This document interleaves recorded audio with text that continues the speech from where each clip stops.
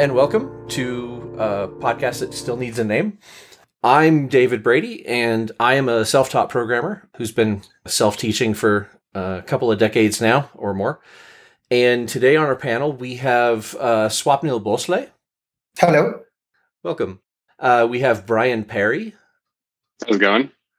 Welcome. We have David Solano. Hey, glad to be here. Welcome. We have Adam Lopper. Hello from South Jordan. Howdy. We have Afton Call. Hello from Cottonwood Heights. And last but certainly not least, we have Tad Thorley. Hey, welcome. Glad to be here. Awesome. Today on our docket, we want to talk about kind of an interesting topic, which is what self-taught programmers and bootcamp graduates, what they miss. And I just kind of want to open it up to the panel to see if anybody has an immediate, what is the opposite of a hot take? If anybody has a hot take, I'd like to hear it. If anybody has like opening shots fired that they want to throw out there, great. If somebody has an initial comment, does anybody want to take a stab at this? I have some questions I will ask if no one wants to volunteer. I think there's some categories in terms of learning that we're talking about. So one is like a self-learned. You just started, your kind of 1999 website and then grew that and, grew your experience.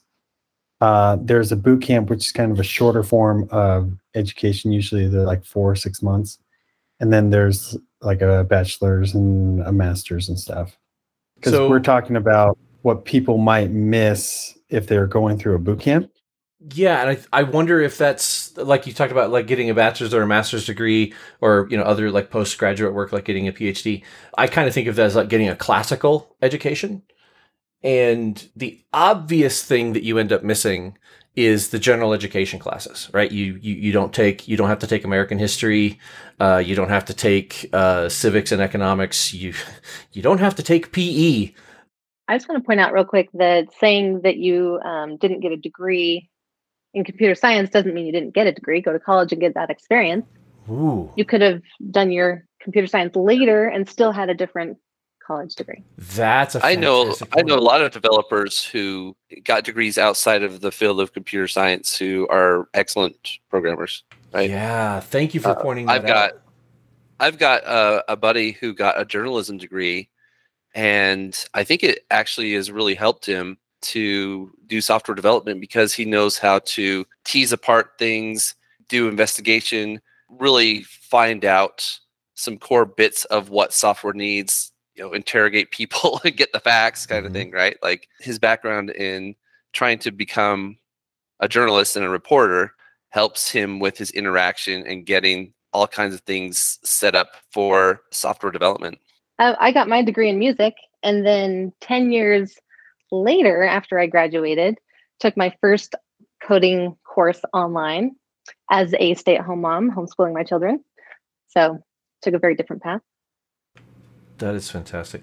Thank you very much for bringing that up, because I have said multiple times in my career, I've said this in conference talks, I've said this on Twitter, almost without exception, every programmer I have ever worked with who has a bachelor's degree in mathematics or engineering, one of the hard STEM courses, and then went into programming, they are, without exception, the best programmers I've ever worked with. Especially the folks with a math background, they have this ability to go to a whiteboard and express a really difficult formula or like solve a difficult problem with a computer. And so like I literally worked with a guy who was trying to match sound waves, like literally on the oscilloscope, the sound wave that we could watch the sound pressure go up and then drop off, and the speed at which the sound wave dropped off was important, and how far down and up the sound wave was when the buffer cut off. All of that had to be matched at the start so that the line would continue on the oscilloscope unbroken. And we were generating these sound waves. So like he literally had the problem of generating that. He was a PhD in geophysics and with a minor in mathematics. And it took him 3 days to come up with the mathematical proof of why what he was doing would work. But once he had it, it took him half a day to write. Well, it took him probably 2 days to write the software. I would like to share my experience. Please. I've been a bachelor's in engineering in electronics and telecommunication. I'm being a Ruby developer right now. But in the past, I used to like data structures. I used to like algorithms. I used to like, coding on 8051. So basically, I was more inclined towards coding. So after graduation, I started with the boot camps. I'm sure you guys have heard about Code Academy. So from Yeah. there, I started learning Python, and after Python, as Ruby was mostly inclined with Python, so I started learning Ruby, and I really liked, I started with device, and I really liked, how device used to plug and play a login functionality, which is doing right now as well. Mhm. So that's how my career path started. So it's not about computer science engineer should be a software developer, but one which find a path, or one which have an interest towards coding, and it's more towards inclines towards algorithms can select the path of coding. That's what I can feel. That is fantastic. I have a follow-up question for that. Earlier, I said that if you didn't have a college degree, you might have missed classical education. But you said something really, really interesting. You got a degree in engineering and communications, and you said the magic word, because I was starting to think that classic, maybe the thing you might miss then are the classical computer science classes. Like you might miss data structures and algorithms, or you might miss that horrible class where all you do is do sorting algorithms for the entire semester. And at the end of it, you just realize quicksort is the best. Just always use quicksort. So you got a degree, and then you went to Code Academy, and then you actually said data structures and algorithms. Swapnil, did you have anything in particular where you actually sat down and had to learn like structures and algorithms, like formally or informally self-taught from a book? We had a subject named as data structures, and in data structures, like they used to cover arrays, linked list, trees, linear search, quick sort, bubble sort, all these algorithms in C. And basically, I learned that in my career, and from there, I developed an interest in coding. That is fantastic. We have a latecomer to the podcast. I'm going to mess up your name. I apologize. I'm going to do my best. I know your first name is Shreya. How do you say your last name? Is it Bhatt? Yeah, but Bhatt. Shreya Bhatt. Welcome to the podcast. We are talking today about what things you might miss as a programmer, what things you might not learn if you are self-taught or if you went to a coding school. And we haven't really well defined what the alternative is. Maybe you got it, but so far it's sounding like you don't have a degree in computer science. What do you miss? And we do have some people here that have degrees in other things, and we have some people here that don't have degrees at all, myself included. And we're kind of going around talking about that. Can I ask Shreya, what is your computer science portion of your background? Did you study it in school? Did you do an academy? How did you get here? I basically started my coding in college. I was basically a bio student, so coding was new to me, and I started learning it from my college. I specifically didn't go for any courses. Awesome. I wanted to add something there. So I learned about programming in the university, right? So I have a bachelor degree in that. But what I wanted to say is that if you know how to do a program, or you know how to program, and you have like a degree in something else, like in physics or something, that will boost you a lot. I was trying to learn like a few years ago how to do simulations of how have you said you talk about the sound, right? I was trying to simulate how the water behaves in a glass, and how you will be able to simulate that using all the physics that involves, depending of the density of the water that you are trying to measure. And that's extremely crazy. You will probably, you have knowledge about that, and you know how to program, it will be a lot easier. But for me, that I didn't know anything about that, was really difficult. Yeah, it's one job that I had. I was working on graphics cards. We had built. This is right about the time the NVIDIA invented the GeForce. So prior to this, nobody was doing 3D graphics in hardware. Your computer had to do it all in software. And we were working on a card that would do it in the hardware. And it was, you've seen the GeForce. It's wicked fast. And we had an engineering team that wrote the device drivers for us, and then we had to write, better device drivers because we were the software team. But they all had degrees in electrical engineering. And if you wanted to be a programmer on that team, you had to be an electrical engineer, because they were talking about like phases of currents and, Faraday linkages. And I'm making up terms now. It's I need like a Star Trek psychobabble generator or technobabble generator, right? But they would get into like how the transistors actually work and how much real time they need in the world to transition their magnetic fields. And I would just kind of look at them and go, I am so glad all I have to do is write software to talk to that. And if you want to be a programmer in a certain field, it is so much easier to get a degree in that field than it is to get a degree in programming and then try to learn the things in that field. Yeah. I had some comments. I had this chemistry teacher in college who acted as if his class was the most important class we've ever taken. And he kept telling us that people complain, but I'm telling you, talk to me in 10 years. You're going to be glad you took this class. It will come up somehow in your job or whatever. And I always want to write him back and say, no, it's never come up. It was completely useless. I hated your class. And so I feel like the college route, you definitely have a lot of fluff because like American Heritage, I'm working for a financial tech company. That's not relevant information. A lot of those general classes don't apply directly to my work. I mean, they make me more well-rounded in like conversations and knowledge, but not really in my programming aspect. Yeah. It is actually really important to know the difference between nitrates and nitrites, and that has to do with the number of nitrogen. I'm just messing with you. Huh.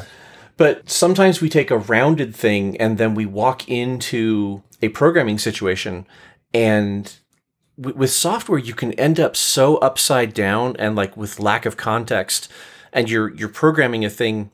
And I've told this story before, but I had a bug report come in from a customer once that began with the sentence, "Fortunately, no one was killed, but," and that'll get your attention, right? And it was the vibration stuff where we were doing sound waves. What we were doing is we were vibrating things, and we had a little test stand that could vibrate a little, like a pager or a cell phone, to see if it would fall apart in the real world, if it had any mechanical resonances. What we weren't really clear and present to was the fact that our big dollar customers were vibrating entire cars, and the military was vibrating tank bodies to see if the ammo crate would fall off the back of the tank, like that sort of stuff. And we had a bug that caused a little bit of it caused a transient spike. Anybody over the age of 30 or so on this podcast may remember a time when you would turn your computer on and your speakers would go pop really loud. This was that. It's just caused by just random noise in the line getting sent through a very powerful amplifier. Well, when you send a pop through a 75 kVA three-phase power system that is capable of throwing 5 tons around, you end up launching a Toyota Camry so hard that it bends the frame of the Camry. And everyone on the plant floor wore their brown trousers that day, whether they wanted to or not. I mention this in the context of general education because sometimes we get so hyper-focused. It's just a 1, it's just a 0, it's clear. I click a mouse, I drag a button. There's no way this can hurt somebody. Right up until somebody in the real world connects your 1s and your 0s to a machine that can launch a car across the room. Or in our case, we still have, our podcast is entirely staffed by folks who work at ASEMA, and that's great. But we work with financial instruments, and there's always the possibility that we could ruin somebody's financial life if we write bad software. I don't see it happening a lot. It's not a huge risk. It's not something that we do, but it is something that like should be in the back of our mind that this is real stuff, right? It's fun, but it's not playtime. Does that make sense? Yeah, no, it's a good point.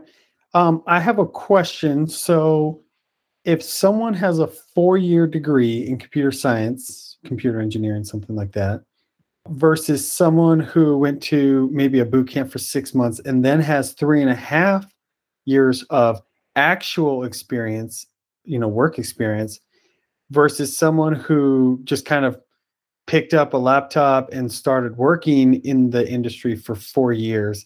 How did those kind of compare? So they've all been working or like dedicated 4 years, but in different ways.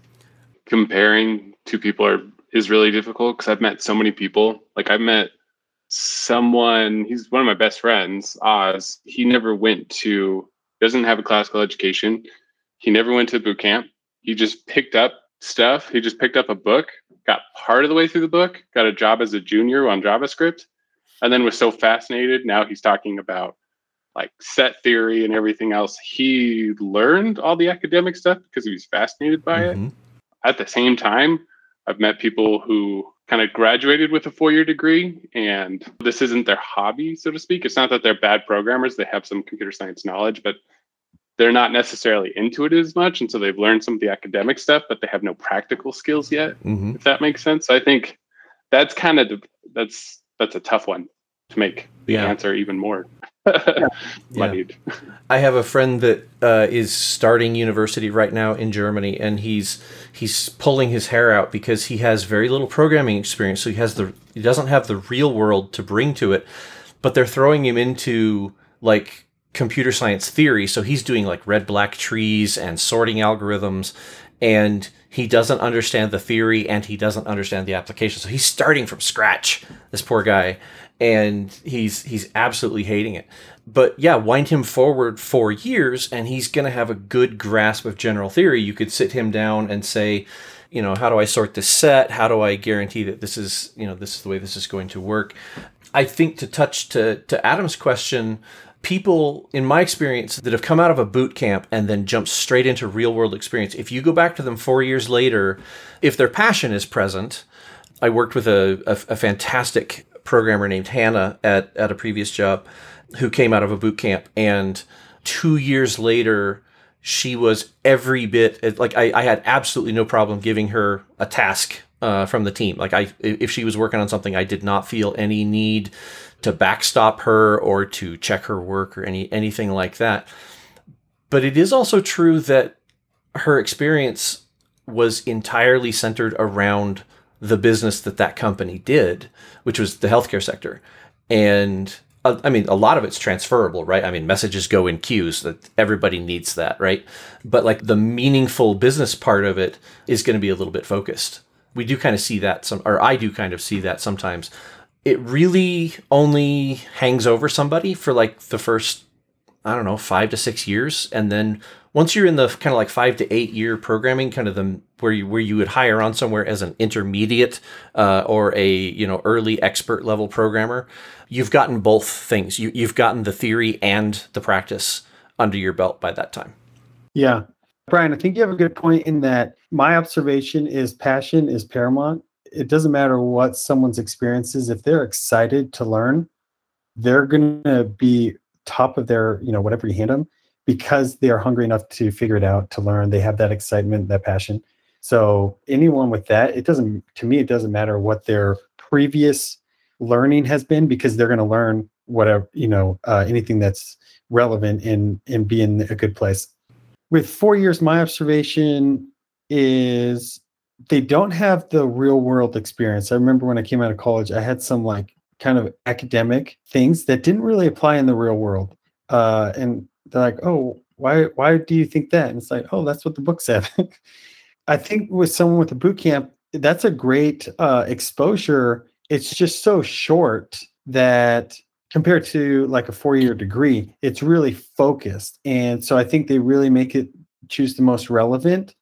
And it's a boot camp. It gets you started, and then you kind of continue your learning after it. I did notice when I was in college, I took different languages in classes: Java, C++, JavaScript. So various languages. I took a compiler class, a security class, a data structure. My first class, we actually wrote a simple program in machine code. So I feel like the 4-year degree might give you some additional like big picture stuff. Mm-hmm.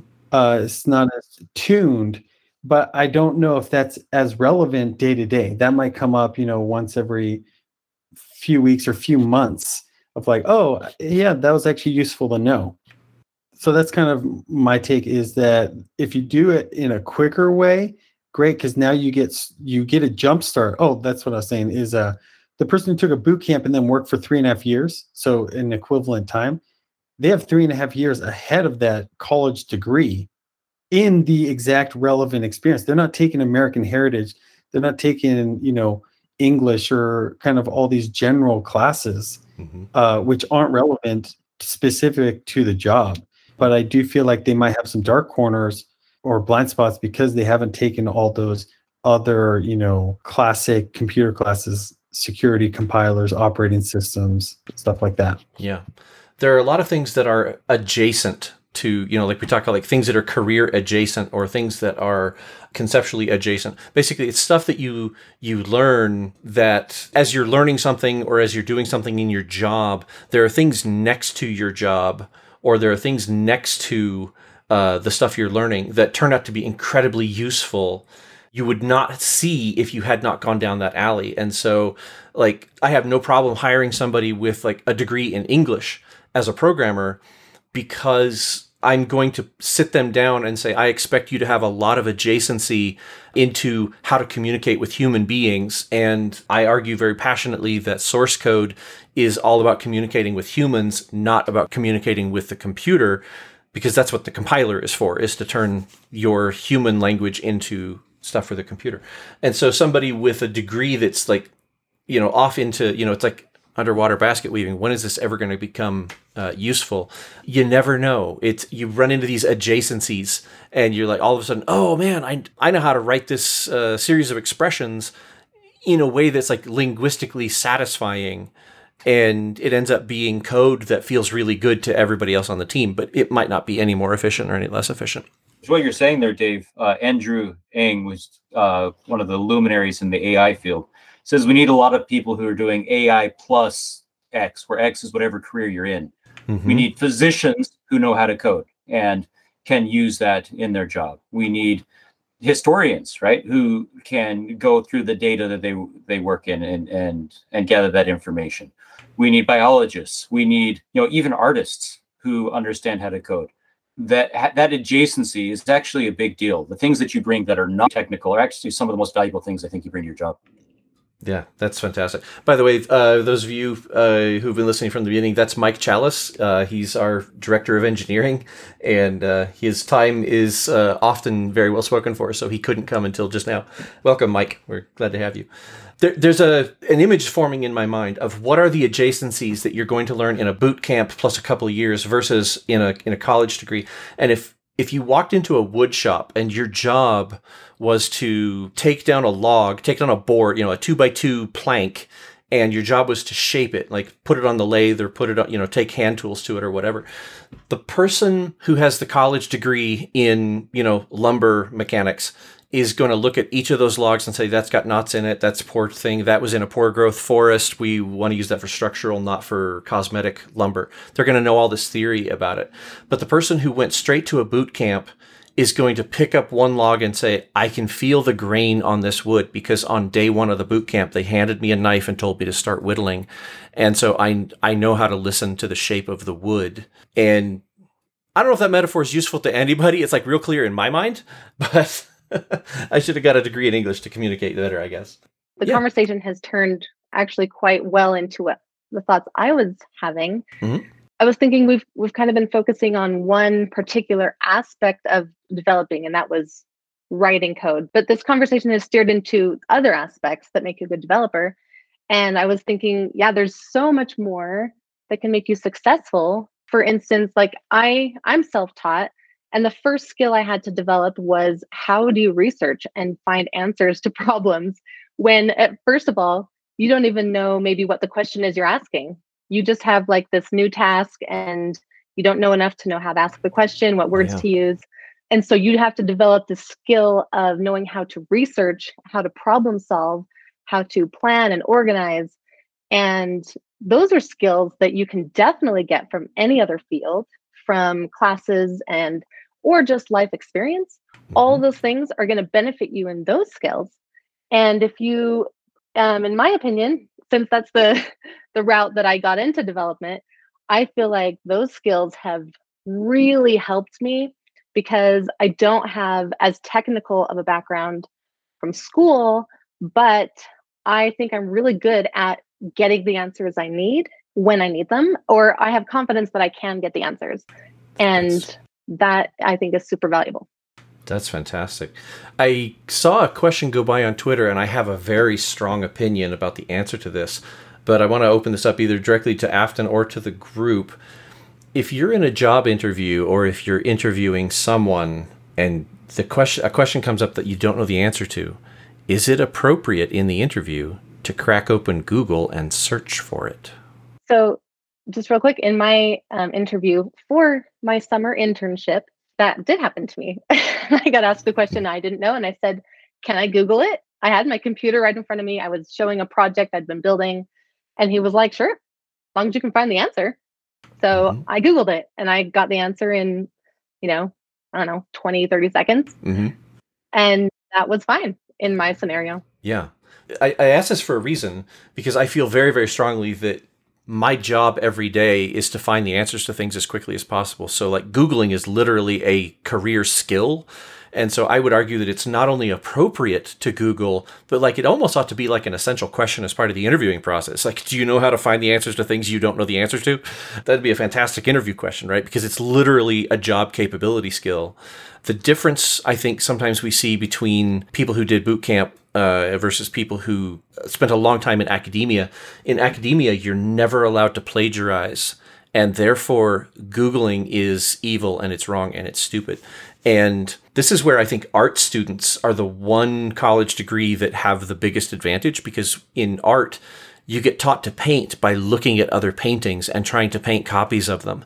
But when we teach you to write software, we give you a math problem and we say, solve this, but don't you dare look at anybody else's software. It's one of the only disciplines where we don't let people study the existing work of other people. That's a habit you absolutely have to unlearn when you get out into the real world, because my job is to steal as much stuff as possible because my boss doesn't want to pay me to invent everything here. At least I think so. Mike? Yeah. Oh, I agree. Like, you both said some stuff that I really value. Before Afton said how she answered, I thought, if somebody didn't know the answer, I would want them to say, can I Google that? And then that's exactly what Afton said. What you don't do is, I interviewed somebody once who I asked them to implement an algorithm. I think it was like, write an algorithm that'll show the Fibonacci numbers. And they said, give me a minute. And then they gave me this really weird implementation, and I Googled it, and they just copied it from Google and passed it off as their own. Yeah, that's the bad kind of plagiarism. Yeah. Yeah, exactly. That's the bad kind of plagiarism. If that person I was interviewing had said, honestly, I'd probably Google this and come up with an answer, and here's the answer came back. It's a little weird. Here's how I would change it. I would love that answer. If you are upfront and honest. In fact, it's a huge red flag. If you were at a company and they asked you and said, can I Google it? They're like, no, you shouldn't do that. I'd be a little bit worried, because a surprising amount of job of every engineer is revolves around Google. So we've been covering a little bit of like things that you need, whether you've gone through boot camp or self-taught, or whether you've gone through school. But I kind of want to pull us back to the original topic. Is there anything else that might come out of a classical education that people who are self-taught autodidacts, or people who took a boot camp and just jumped in, what are some things that they're going to have to learn on the mean streets that they could have learned in the cloistered halls? One thing that I thought was interesting is we had to take ethics classes for our CS degree. And not everyone has to take ethics classes. If you're an art history major, you don't have to take ethics classes. But if you're a computer science major, if you were a business major, there was several other majors that were required to take ethics classes, because I assume the idea is that what you do will have a lot of effects on people, and you need to stop and think about what that will do or what will happen, right? One of my professors told us nobody's going to write a function that's called bomb Baghdad, but you might write a bomb function that takes Baghdad as a parameter and not realize it, right?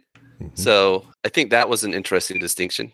There's a thing that I'll throw out here. When this might date me a little bit, but so I didn't graduate from university, but that doesn't mean I didn't try. And when I was at BYU, they spent an entire good portion of a semester. I don't know if not the entire semester, but they spent a good portion of a semester in computer ethics talking about the Therac 25. If you don't know about it, go Google it. THERAC, Therac 25. TLDR. If the software didn't work, they just printed up a number like 72 was, and you're supposed to go look up in the manual that, there's this problem. This radiation shield did not close, and that literally was the error. And the programmers that wrote it never stopped to think that, when the radiation shield isn't closed, the patient is being bombarded. They killed half a dozen people before they realized that they had written software that was indecipherable. You couldn't understand it. And so the nurses were doing their dead level best to operate the machinery, and they were killing their patients because the software was so terrible. That's kind of a bright, chipper story, isn't it? Does that mean because they didn't know how radiation worked? Possibly. So the Therac was back in the 1980s, and I think a lot of software was written. You wore t-shirt and jeans in an environment where business suits were the norm. And everything you did was just numbers on whiteboards, and nothing mattered. And so if the machine went into one failure state, your password doesn't match, that's one failure state, and we should give you back an error code. And if the radiation shield is supposed to close, but it doesn't close, well, that's another error state. And the programmers never stopped to think one of these error states is way more serious than others. There's actual risk to life and limb. They didn't know they needed to think about that difference. Does that make sense? And that literally was the point of that ethics class, was to say, do you need to think about these human life and endangerment type of situations? I want to read really quick a paragraph from Wikipedia on this topic, or just a sentence, sorry. It says, the overconfidence of the engineers and lack of proper due diligence to resolve reported software bugs are highlighted as an extreme case where the engineers' overconfidence in their initial work and failure to believe the end user's claims that cause drastic repercussions. Yes. There you go. Yes.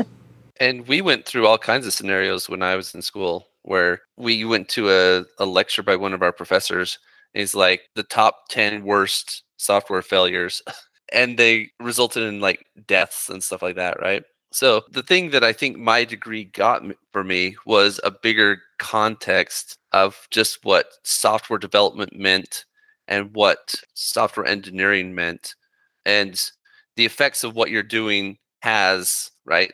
Whereas a lot of the bootcamp people are very focused in on their particular industry, their particular set of skills they need to do a task, right? But getting a bigger picture of things like, we did order like big O notations and stuff like that. And I've talked to a lot of bootcamp folks, and they don't think about like efficiency. They just know that I coded it up and it works and it did the job, right? Mm-hmm. Whereas we were taught you have to think about a lot of different things that are going into that loop or that sorting algorithm or whatever. Mm-hmm. And they'll come to it from the other direction, right? They'll get out into the real world, and their program will be too slow, and they might not know the notion of like, I have a big O, it's a linear big O, and I don't like that. I'd like to reduce it. Da da da da da. They'll come at it from, my Rails app has an N+1 bug in it, and it's really slow when the database is big. And yeah, they end up. I think maybe you touched on it, Tad. You said that they'll come out and they learn what they need to know to get the next thing done. It's a very goal-oriented type of learning, where I think people with a classical education, they learn things because their teachers tell them to, right? It's just, here's this generic principle. You're going to use it everywhere, so go ahead and learn it. Learn De Morgan's laws, right? Yeah, I had some professors that actually tried to emphasize the science of computer science, right? They said, let's get into the nature of the science and develop hypotheses, test things, do all sorts of stuff that you might do just as a scientist, but let's simulate that kind of stuff with computers. And that's not like get a specific task done. That's just try a bunch of different things and see if your theory is correct. And it doesn't necessarily accomplish any goal other than you satisfied your curiosity. Yeah. So glad that we have such varied experience on our team. So we can glean from other people's knowledge and skills and backgrounds and work together to like have this awesome team environment of learning and growing and making good code. Very much so. Yeah. You're here. I like that we started off like, what are you going to miss if you go this route? But we've really come to it from like, regardless of where you came from, what are we going to knit you together with? You know, it's like you have to come out of either environment and become part of a team, and the team is going to look out for you, and you have to look out for your team. I do have a question for anybody that is, for some of the newer folks on the team. Is there anything that you feel like you missed? And this can be those of you that got college degrees. Is there anything that you feel like you missed by not just jumping straight in and going to work? And if anybody did a boot camp or is self-taught, is there anything that you really keenly felt as a missing quiver in your or as a missing bolt in your quiver? Actually, I never feel that way. Basically, when I did my engineering, whatever we learn, what I feel is, we utilize it in whatever way we can.